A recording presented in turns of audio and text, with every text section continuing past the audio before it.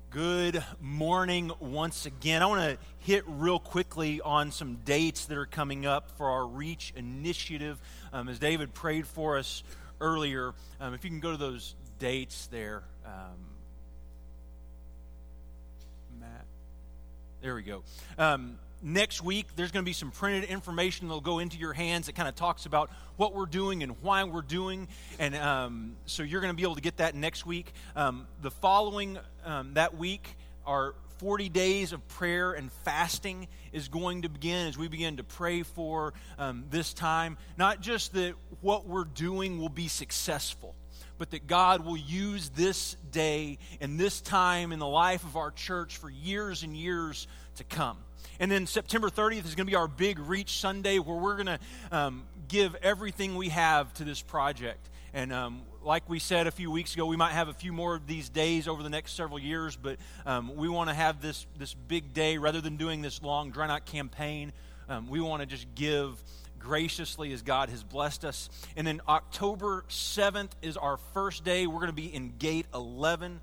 And so those are some really important days coming up that you really want to know about. The other thing I want to say, this is, for me, the conclusion of 5 years here at Shiloh Road.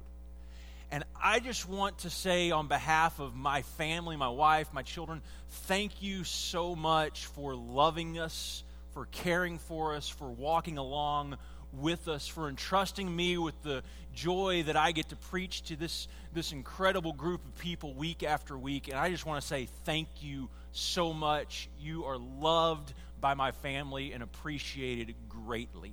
So thank you. So we're going to begin a new series this morning as we talk about the gospel.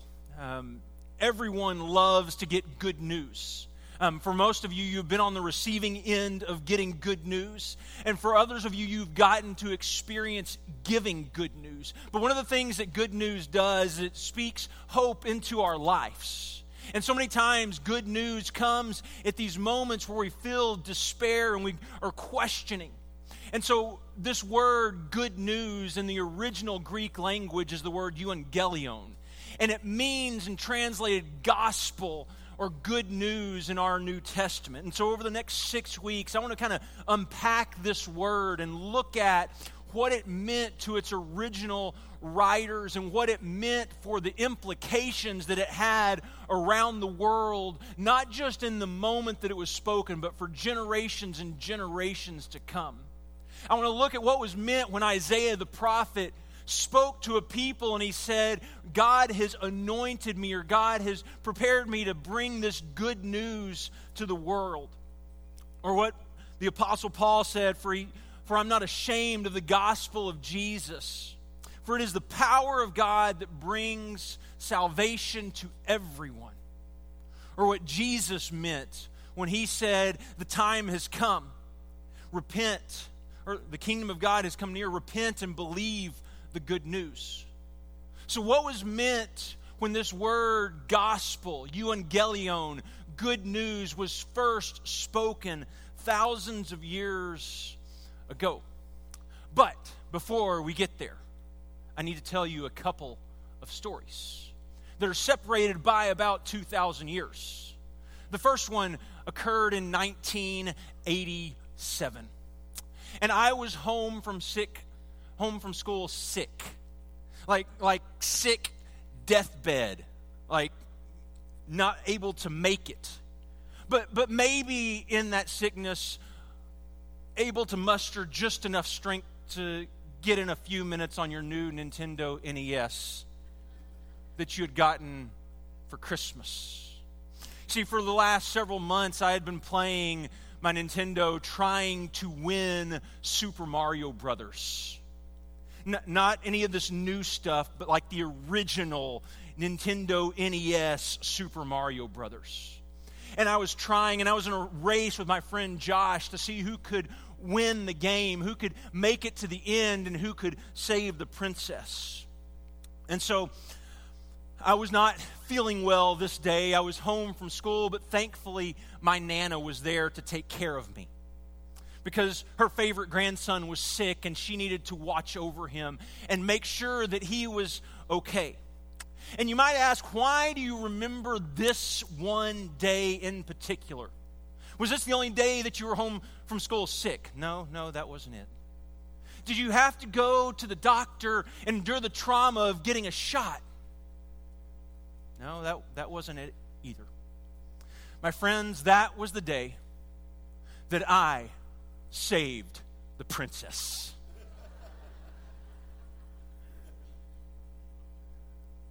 Because I, for the first time, came face to face with the infamous King Koopa. And I, with my nimble, feeble, sickly fingers, dodged and weaved and jumped over a barrage of fireballs and hammers, the likes of which have never been seen on any battlefield, probably before or since. And I rescued the princess. And I had this incredible sense of joy that began to well up inside of me. And I had to tell someone this incredible news. And so I ran into my Nana, who was watching her show. As the sands of the hourglass, so are the days of our lives. And I exclaimed to my grandmother in the most exciting third grade voice possible, Nana, I did it. I beat King Koopa and I saved the princess. And she said, that's great, honey. Now let me watch my show. And I thought, wait a minute. I have this incredible, earth-shattering moment where I've won Super Mario Brothers and she doesn't care. And so I thought, I'm going to go call my friend Josh. And so I walked out the door of my room into our hallway and I dialed on a phone, a number that I had memorized, on a phone that was touch tone and connected to a cord in our wall. And I said, Josh. Well, sorry.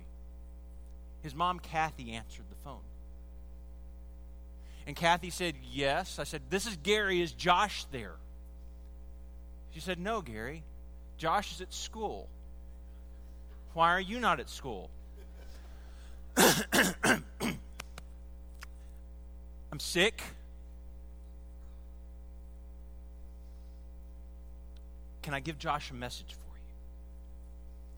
Can you tell Josh I won Super Mario Brothers and I saved the princess?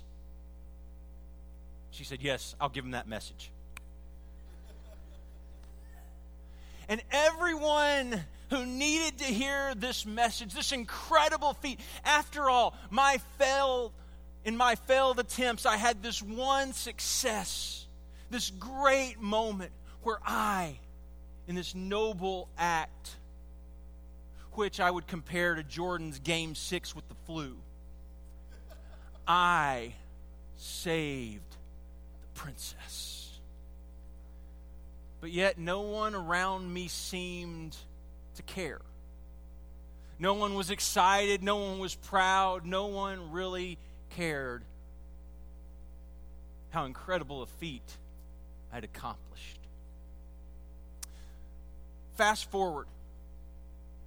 Rewind the story. About 2,000 years. The year is 49 BC. And the world is seeing this rise in this new global superpower called Rome. And a man named Julius Caesar sits atop this powerful empire. Yet he never becomes emperor. Because in 44 BC, 60 members of the Roman Senate decide that they are going to assassinate Caesar. And they send two of the senators, Cassius and Brutus, to assassinate this would-be Roman emperor. And what happens over the course of the next several years is Rome becomes embattled in this massive civil war. And at first, it's a battle to avenge the assassination and death of Caesar. And so, rising to power is Caesar's adopted son named Octavian, who is the rightful heir to the throne. And Julius Caesar's good friend, Mark Antony. And they form this alliance to battle both Brutus and Cassius, and they conquer and they win. But after this alliance is formed and they have defeated these assassins, there is a division between them. And they both go their separate ways, trying to secure the power of Rome to themselves, trying to become the emperor. And the decisive moment comes in the year 31 BC in a naval battle off what is now modern-day Greece. And Octavian's army defeats navy. Defeats Mark Antony's navy. And because of this defeat, Antony and Cleopatra, they flee to modern-day Egypt, where they both commit suicide, leaving Octavian to be the heir and eventually become what we know as Augustus Caesar, the emperor of Rome. Now, if you lived in Rome during this time period, you would have heard rumors of the battle that was going on between Antony and Octavian. And rumors that would have massive implications for your life and for the rest of the world and for the other cities involved. And so you waited for news from the front line. And if you were a friend of Caesar, a friend of Julius or Octavian, then you wanted to hear the good news that Octavian had won the battle and was going to be emperor. And if you were not friends of Caesar, if you were friends of Antony, you did not want to hear that news, because that news could affect your life forever. It had massive implications. And so finally, the battle is won, and news starts to trickle back, because they didn't have mass communication systems that we have in place. So word of mouth begins to move from city to city, and news begins to go out. And it's not for another 4 years till 27 BC when Octavian will actually become Augustus Caesar, the emperor of the Roman Empire.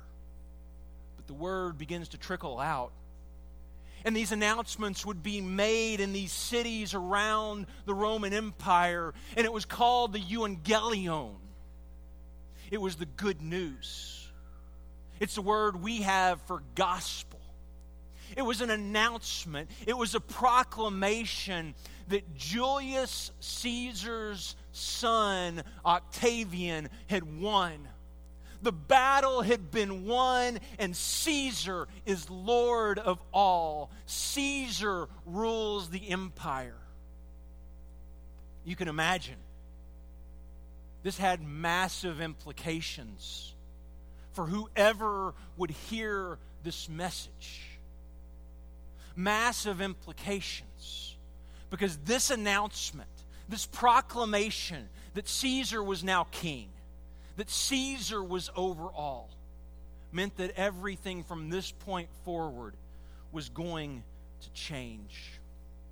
You see, for news to be classified as news, it has 4 criteria that it meets. First, in its announcement, it's an announcement of an event that has happened. Second, there's a larger context or a backstory within which this story makes sense. Third, there's a sudden unveiling of a new future that now lies ahead. And fourth, there's a transformation of a present moment that sits between the event that had happened and the future reality that will happen.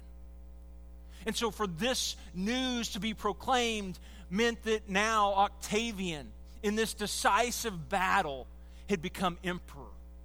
Within the midst of this larger backstory of a civil war that had stretched for 13 years.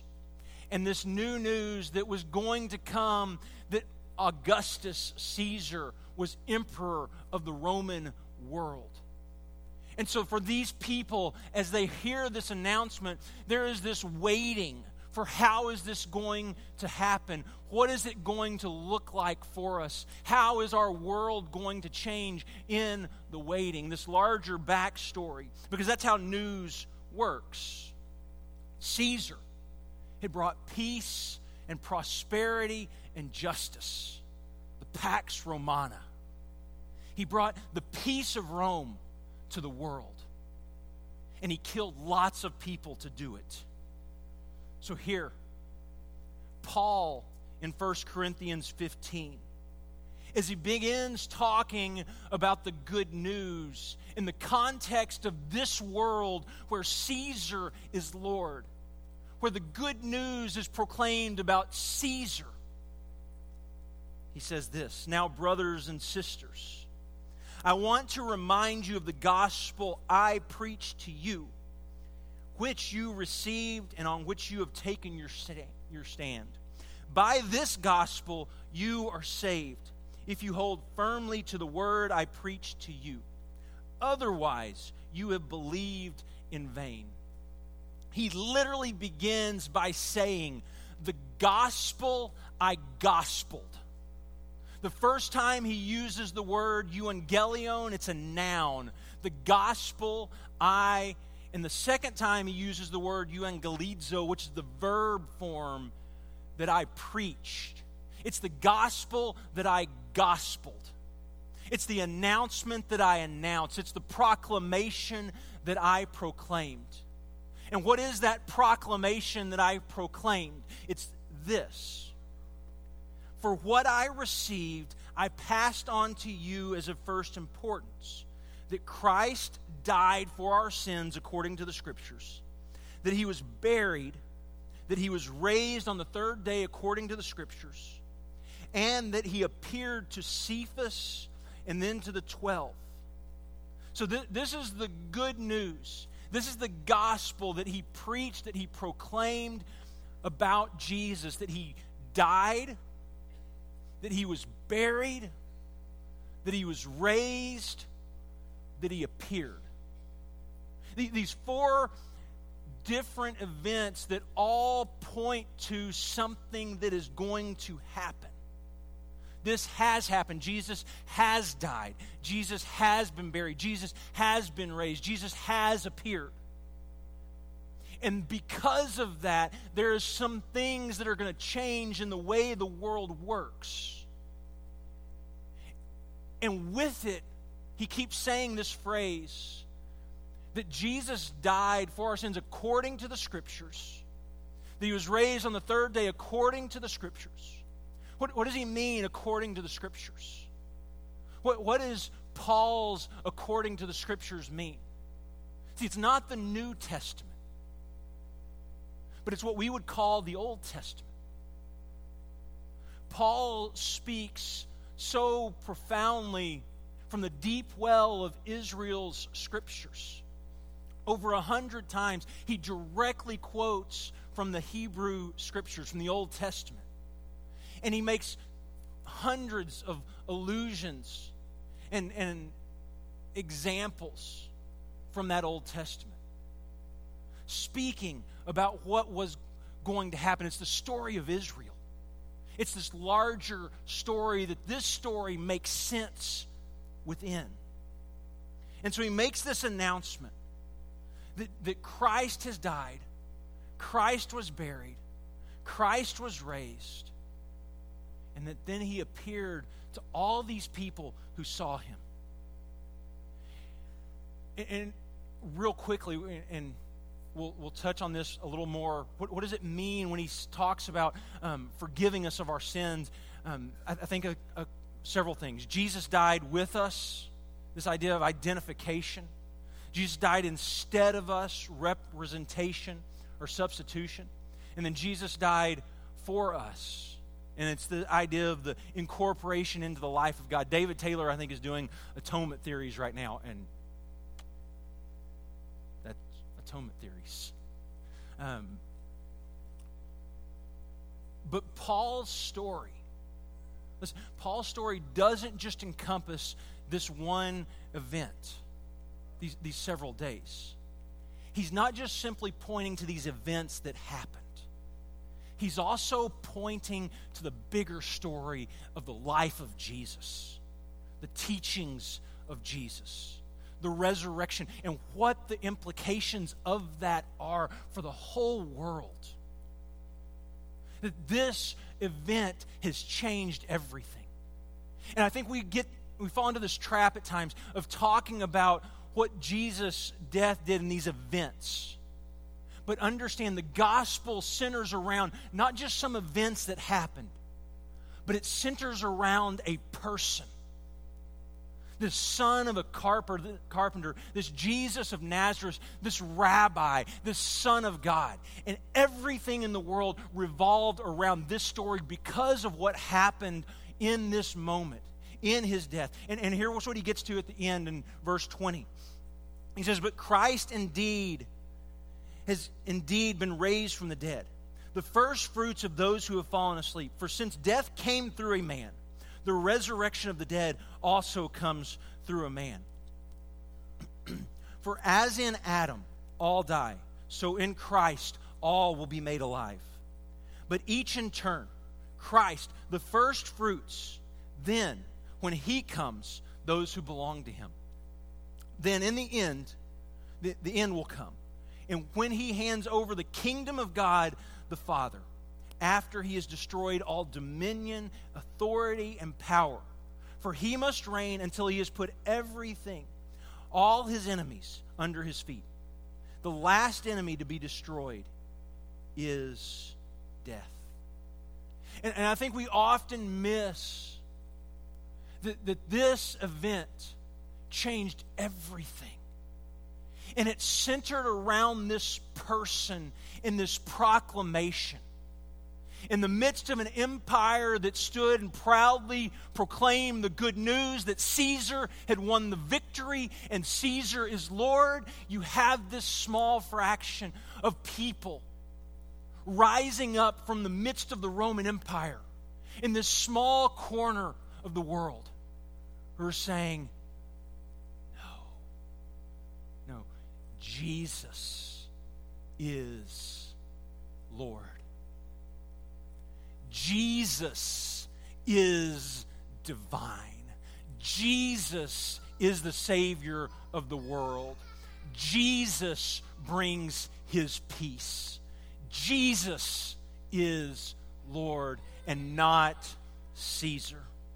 See, the first century narrative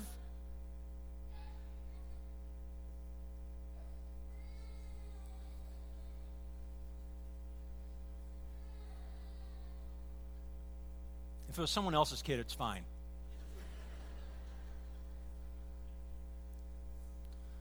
Where were we? So the first century, this good news, this gospel was Caesar is Lord. Caesar saves.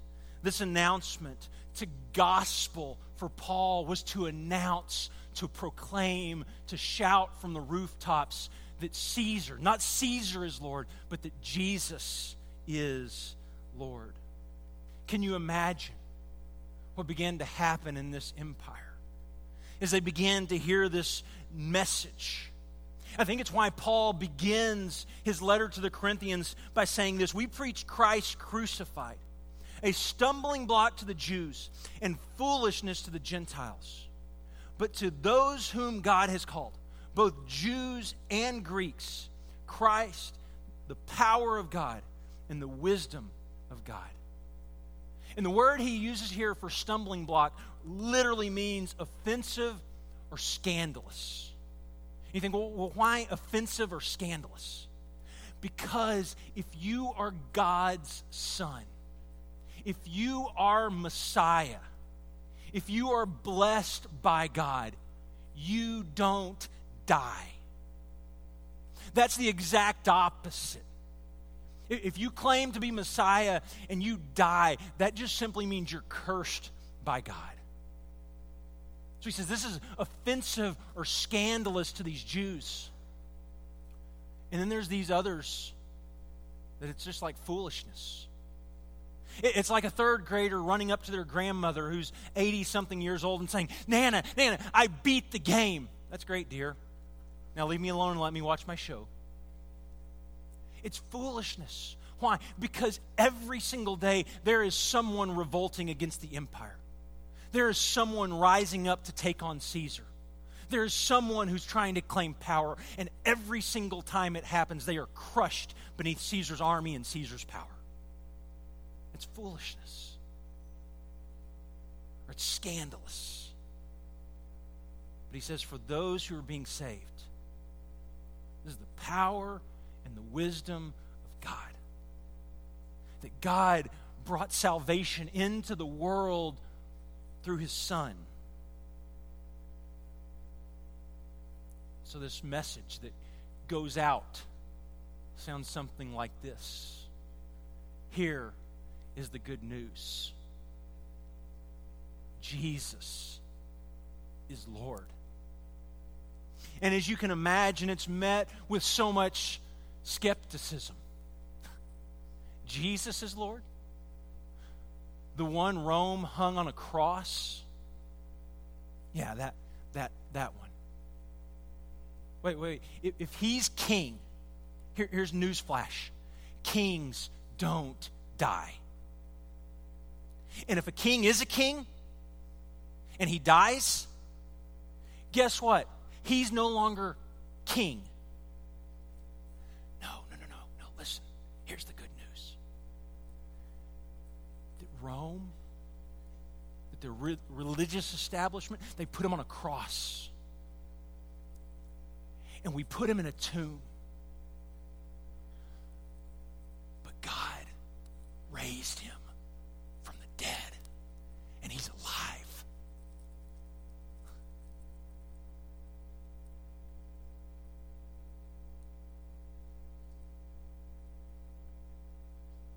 And I think the New Testament writers, that they want you to understand that this wasn't Christ dying in his divinity.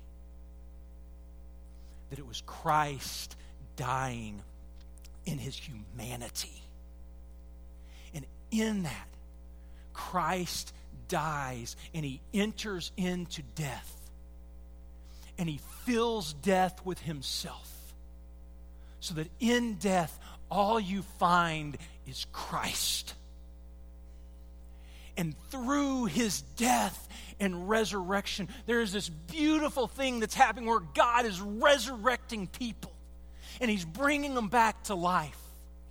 And he makes this beautiful connection. I think we just kind of read through and we miss. He says, for if the dead, verse 17, if the dead are not raised, then Christ has not been raised either.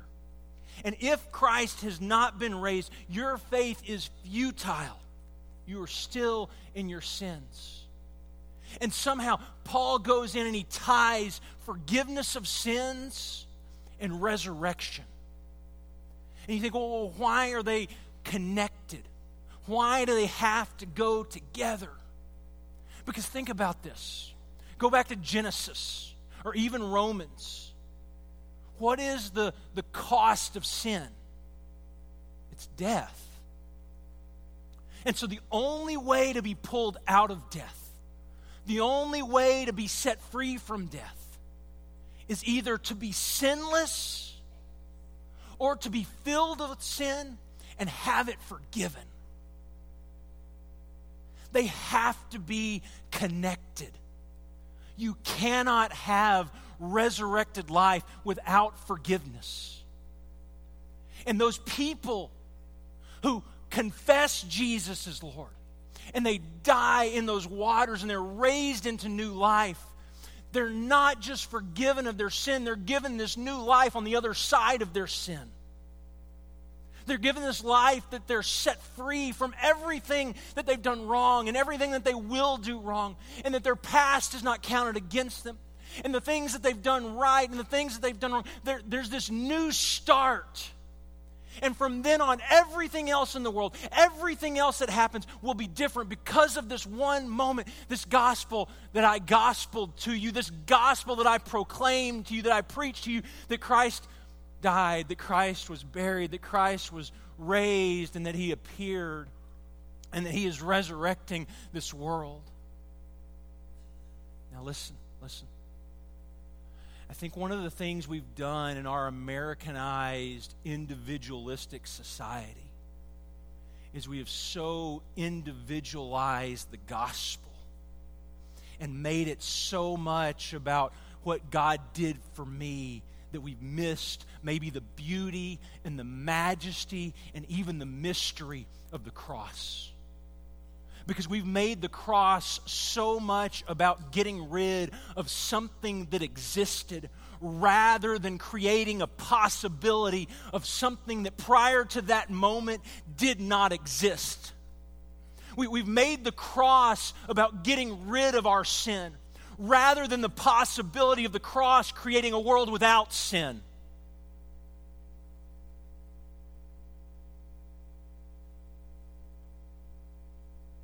That we would stand in Christ, made clean.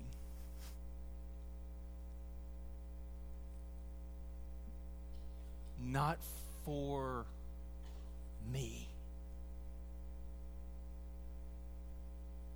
but for a bigger proclamation. And we become so consumed with the idea that Jesus is Savior that I think many times we miss the fact that Jesus is the Lord. And that He has called you and I to submit to His rule and reign. Not just surrendering our sins, but surrendering our whole life. And saying, here I am. Recreate me. Make me new.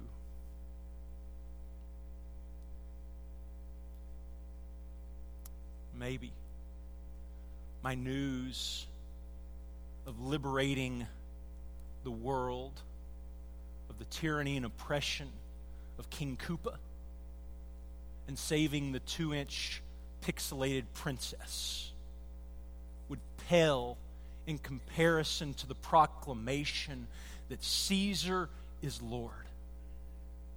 But this proclamation that Caesar is Lord, it had an expiration date. It had a time where that rule and reign will come to end. But in conquering death and placing everything under His feet, there's now a kingdom that has no end. And that will go on and on and on because of the good news that Jesus is alive. As we start this series, I just want to simply ask this question. Who or what have you submitted your life to? Who is your Lord? Who is your master? Is it work? Is it sex? Is it your image? Is it your stability? Is it materialism or sex or money or the American way? Or is it politicians or presidents or sports or children? What is it that you pour your life out for? What is it you surrendered and submitted your life to? Because Jesus calls you to Himself and says, submit to me and put everything under me, because everything is already under me. It's just a question of whether or not you realize it.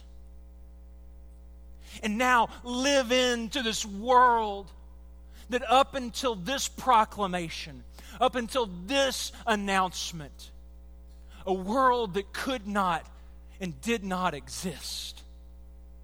A world set free from the power of sin. A world that you've been called to step into.